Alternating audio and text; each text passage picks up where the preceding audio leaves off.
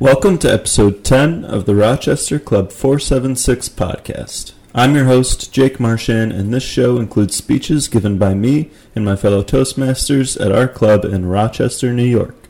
We meet every 2 weeks, and this episode is from our meeting on September 1st, 2022. If you're not a member of Toastmasters, I hope this podcast helps you see the value that these clubs bring.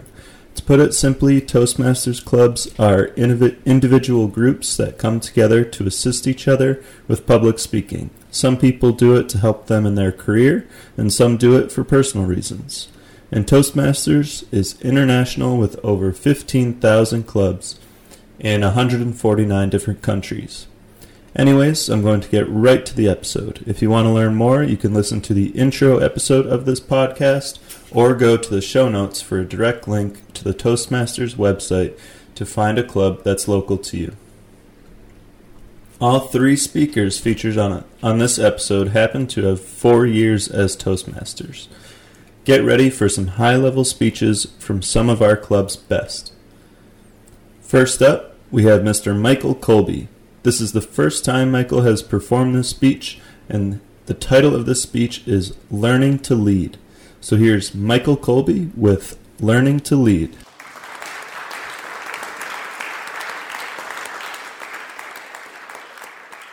Thank you, Madam Toastmaster, fellow Toastmasters, and always it's good to see guests here. Welcome. So I would argue there are two types of leaders in this world from a simplistic standpoint. You have the natural-born leaders, then you have those who learn how to lead. The natural-born leaders, we all know who they are. I think those who lead by example. We think of, the captain of the teams growing up. Think Wayne Gretzky, right? Skating to where the puck is going to be.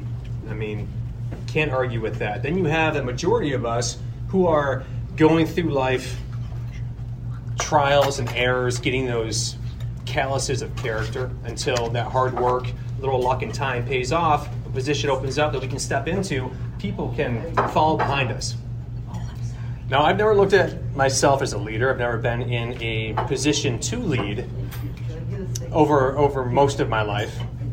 But of course, I'm listening to podcasts, watching YouTube videos of leaders in my industry, and I watch them, and it's the old, I started with a small team of a financial advising firm, grew it to 15 over time, walked uphill both ways. We've all heard the story. And I think to myself, I could maybe do that with some hard work and some time. But then again, I've never been in that leadership role, so it's hard to really make it tangible.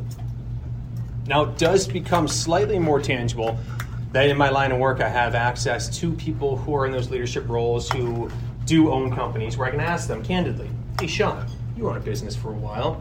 What's the hardest thing that you've been met with? And it's almost unanimous. They come back and say, Mike, as soon as I've reached that cruising altitude of understanding, it's always managing people. So I think leadership, it starts and ends with people.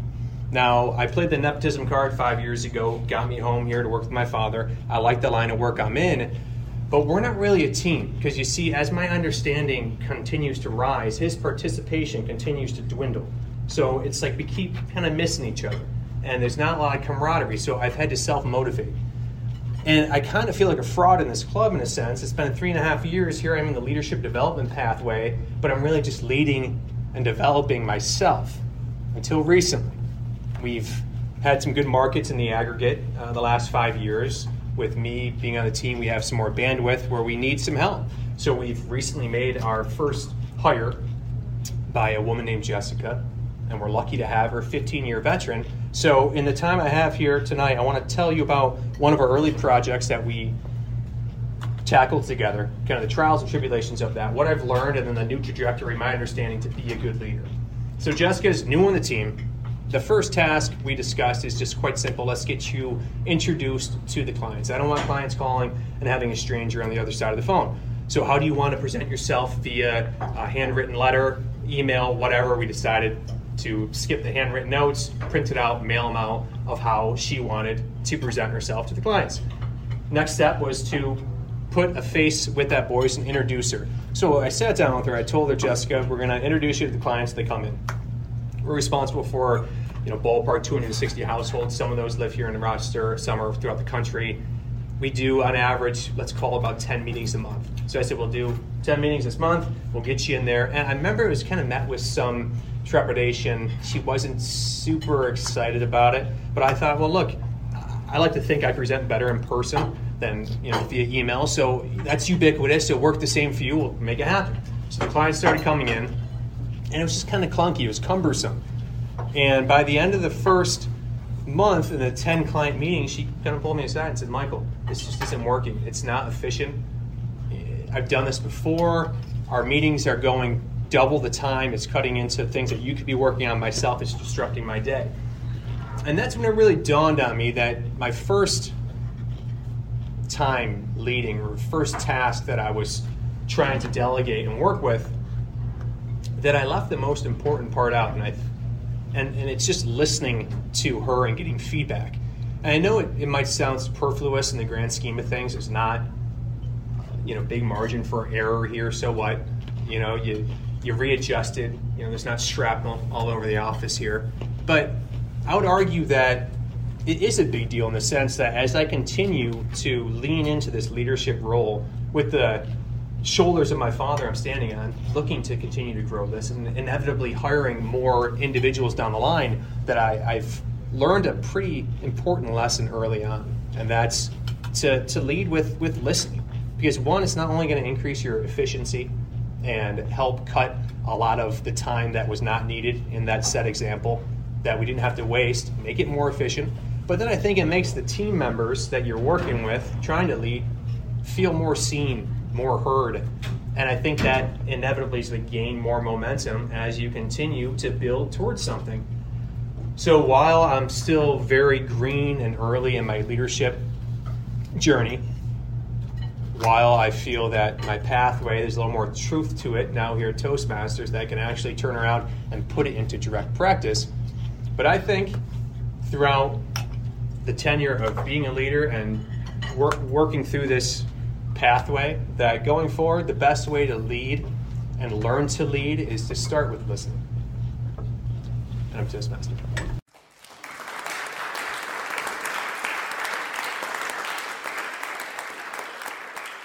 Nice job, Michael. Thank you for the great speech on leadership and for being willing to share it on the podcast. Next up, we have Charlie Oster. Charlie has been a member of Toastmasters for 4 years now, and this will be his first time giving this speech.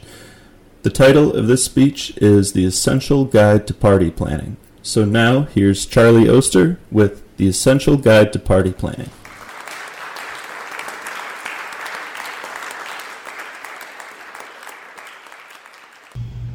Thank you, Madam Toastmaster. Fellow Toastmasters and most welcome guests. Party planning was not my thing. I don't enjoy it. Invitations and interior decoration and maintaining guest lists and thinking about ambiance, these are not things that I have space in my brain for. But Toastmasters forced me to do it anyway. And now I'm an expert. My assignment was to manage a project start to finish. So the project that I chose was to plan and execute the club's 75th anniversary party. I learned 5 key things from that process that I'm going to share with you. And if you take these into account, then you too might be an expert party planner someday. Number 1, lead and delegate. The first part's obvious. The second part was harder for me.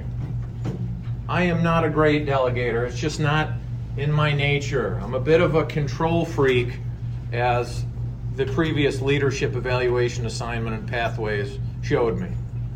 Thank you, Toastmasters, again for that. Any other tyrants out there? Wow. But this assignment forced me to do it. And what I found is that the people that were part of the committee did an absolutely outstanding job. I was worried for nothing. We had a great crew of people planning this party. I was able to rely on them, and they did what I asked them to do. Michael Lasik back there, guy's a rock star. Took care of all the invitations, all the PR, the website, all the social media, did it all, start to finish. Frank DeBellis, guy was just our spirit the whole way through. He was in charge of the program, so he put the program together. He did other things too, like that wonderful sign that we had when we walked in. It was Frank. And then you got Cindy and Christine. Their assignment was the venue and the vendors. The venue and the food was better than most of the weddings I've been to. They crushed it. They did such a good job. So make sure you delegate, because if I'd been responsible for all that stuff, it would have been a mess. Successful party planning requires delegation. Number 2, use technology. Technology is your friend. We kept a running email chain. We would have Zoom meetings every few weeks. I used Excel as my project management organization tool. There's a lot of platforms out there that you can use for managing projects. That's the one that worked for me to manage things like headcounts, budgets, action items. So use technology.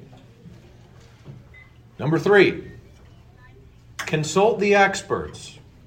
I wish I had done this a little earlier in the process, but eventually I got around to it, and I found it perhaps the most enlightening part of the whole experience. I started talking to former members. I talked to members who've been around for a while. I talked to my mentor. They helped me assemble this really cool table full of memorabilia from the last 60, 70 years. It was fascinating, and it gave people something to talk about and provided a nice centerpiece for the event. They also helped with a dozen other things. But consult the experts. Number 4, stay water. Who here knows what that means?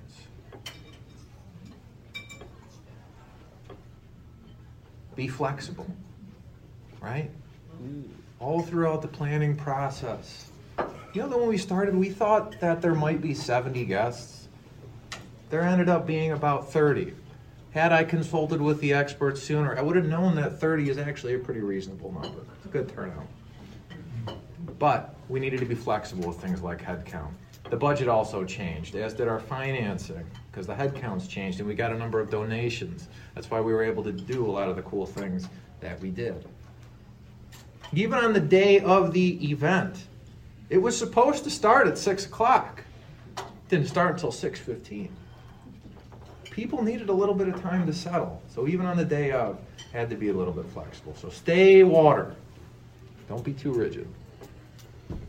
Lastly, the most important rule of party planning, it's party. Have fun. And Toastmaster.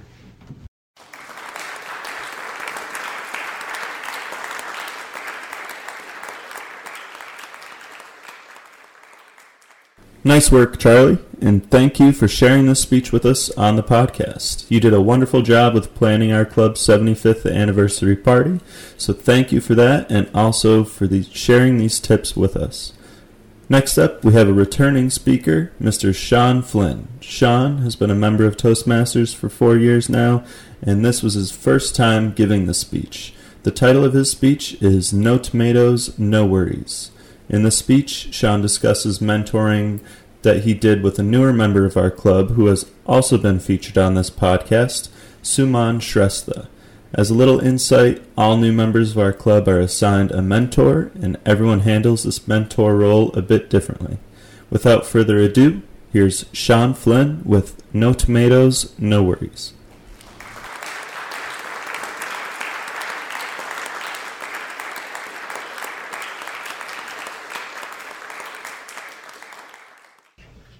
My wife has a ton of plants kind of dotted around the household, and she cares for these plants. She waters them, takes care of them, feeds them, gets them sunlight, and I don't care about the plants. I don't care for the plants at all. They're not in my day. If the plants lived or died, it wouldn't change my mood. Sometimes the plants get in the way of my light, and I push them away. One day I came home, and I looked at the tomato plant, and the stalks were so green and tall, and I had not been paying attention to it at all. I was like, Sam, it's huge. The tomatoes, it's huge. And she said, yeah, it's okay, but no tomatoes yet. How many times do we think about ourselves and we're so focused, feeding ourselves, watering, growing, but because we're the ones doing it, we don't catch those incremental changes. We don't see the growth ourselves sometimes. But then we see another person that hasn't seen us in a while, and they say, oh my gosh, you've changed. You've progressed. As a part of Toastmasters, one of my roles is that I'm a mentor. I mentee Saman. And Saman has progressed tremendously. Any outsider who's seen his first speech and his most recent speech know that Saman has made tremendous strides in his speaking skills. But Saman is hard on himself. He still wants to improve, and he really focuses on what his weaknesses are. So yesterday, we went out, and we wanted to tackle a couple of those things that he was still working on. Saman wanted to focus on 3 things. The first was enunciation. He said, sometimes when I speak so fast, I get a little bit nervous, my words slur together, and because of my accent, you can't understand. Second thing he wanted to work on was volume. He says, I'm getting better, but I'm still a little too quiet. And the third thing, which he felt he had made actually some pretty significant progress on already, was just in general confidence. Saman says, I know a lot of people in the room now, I'm a lot more confident, still something I can work on. So I said, okay. I said, Saman, let's get out of the kitchen, let's go out to this field near my apartment. And like a mad scientist, I didn't tell Saman what the activity is going to be. I've got all these potions, different colors and smells, but he doesn't know what they do, only I do. So we got out the field, I said, Saman, all right, let's work. First, I want you to take this book. I want you to read the first paragraph. And Saman did so. He just opened up his book of presidents, started reading about John Adams. I said, great, stop. Saman, now what I want you to do is read that same paragraph, but this time, I want you to over-enunciate every word, every syllable. Hit it. Hit every single syllable and take as much time as you need. And here's what happened. Saman read that same paragraph, took a lot of time, over-enunciated. But it didn't sound exaggerated. In fact, it sounded very, very clear. And we both agreed to that. The next thing that we worked on was volume. So I said, Saman, please tell me about a time that, in your childhood, a childhood memory, something that you something you remember from your early life. He said, okay. And he began to tell me a story about how his friends and him would go to a waterfall. And they took a bike, and it was a really fun time. I said, great job, Saman. I want you to give me that same story again. But this time, Saman, I'm going to be all the way over. You stay there, Saman. Okay, Saman, go ahead and give me that speech again. What? Huh? Yeah, okay, great. Okay, stay at that level. And I'm going to keep getting closer. And eventually, I was again face to face with Saman. But he was still speaking at a level that we could hear him if we were all at Toastmasters. And Saman made a comment after that. He said, if I speak like that again, Frank's going to hear me next time. He said he will. The next thing we tackled was confidence. Again, Saman's already made tremendous strides here. But I said, Saman, one thing I did notice sometimes when you speak, I see this. Crossed legs. Sometimes I'll see this. Crossed arms. What I want you to do is tell me about a moment when you're proud. Something that you've accomplished that you're proud of. Tell me about that, and I want you to cross your legs. I want you to cross your arms, and I want to keep your head down. And he told me about a time that he had helped his parents purchase a house. And he had helped them through that process, and it was a really proud moment for him. I said, okay, Saman, give me that same speech, that same little tidbit, but this time I want you to keep your legs outstretched. I want you to keep your chest high, your head as high as you can, and then give me very broad gestures, as broad as you can. Take up as much space as you can. And what I was trying to show Saman was psychologically, and I explained it afterward, is that when you do these things, when you open yourself up, you're telling your brain that you are very comfortable. You're taking a ton of space. When we're uncomfortable, we reduce the amount of space that we use. We're uncomfortable. We don't want to make anything new. But when we're comfortable, we have wide movements. After we had gone through these exercises, we went back to the kitchen, and I took a little page out of the evaluator of evaluators. If I'm trying to coach Saman, I've got to evaluate myself. So I asked him, what tool do you think worked the best? What tool do you think you might need additional help with? He said enunciation was the best tool. He said, I know I can use that. The tool that he thought he could need more tools with would be the volume. He said, I still need volume. And that's a very good check for me, because if I'm going to learn to be a better coach, I have to understand what tools I need that I have, but also I can't know everything. There are certain things that I should research, I should learn more, so now in the future, I can look to say, hey, let's find other things I can improve on volume to bring to Saman, to bring to future mentees that I have. If you don't have any tomatoes yet, don't worry. You've got plenty of time to grow. You've got plenty of time to improve. Talk to your mentor. Find tools, and you'll wind up being an amazing, accomplished speaker, just like Saman.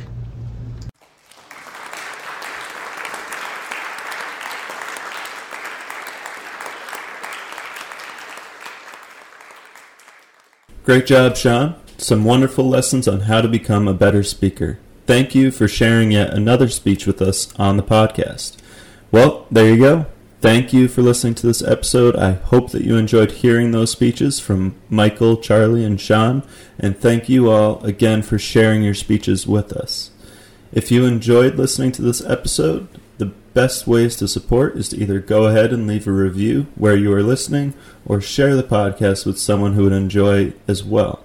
Also, if you'd like to give some feedback to any of the speakers, I will leave my email in the show notes, and I will make sure to forward your message on to them. If you're interested in learning more about Toastmasters, just head to toastmasters.org. I will leave a direct link in the show notes for you. Thank you for listening, and I'll catch you next time on the Rochester Club 476 podcast.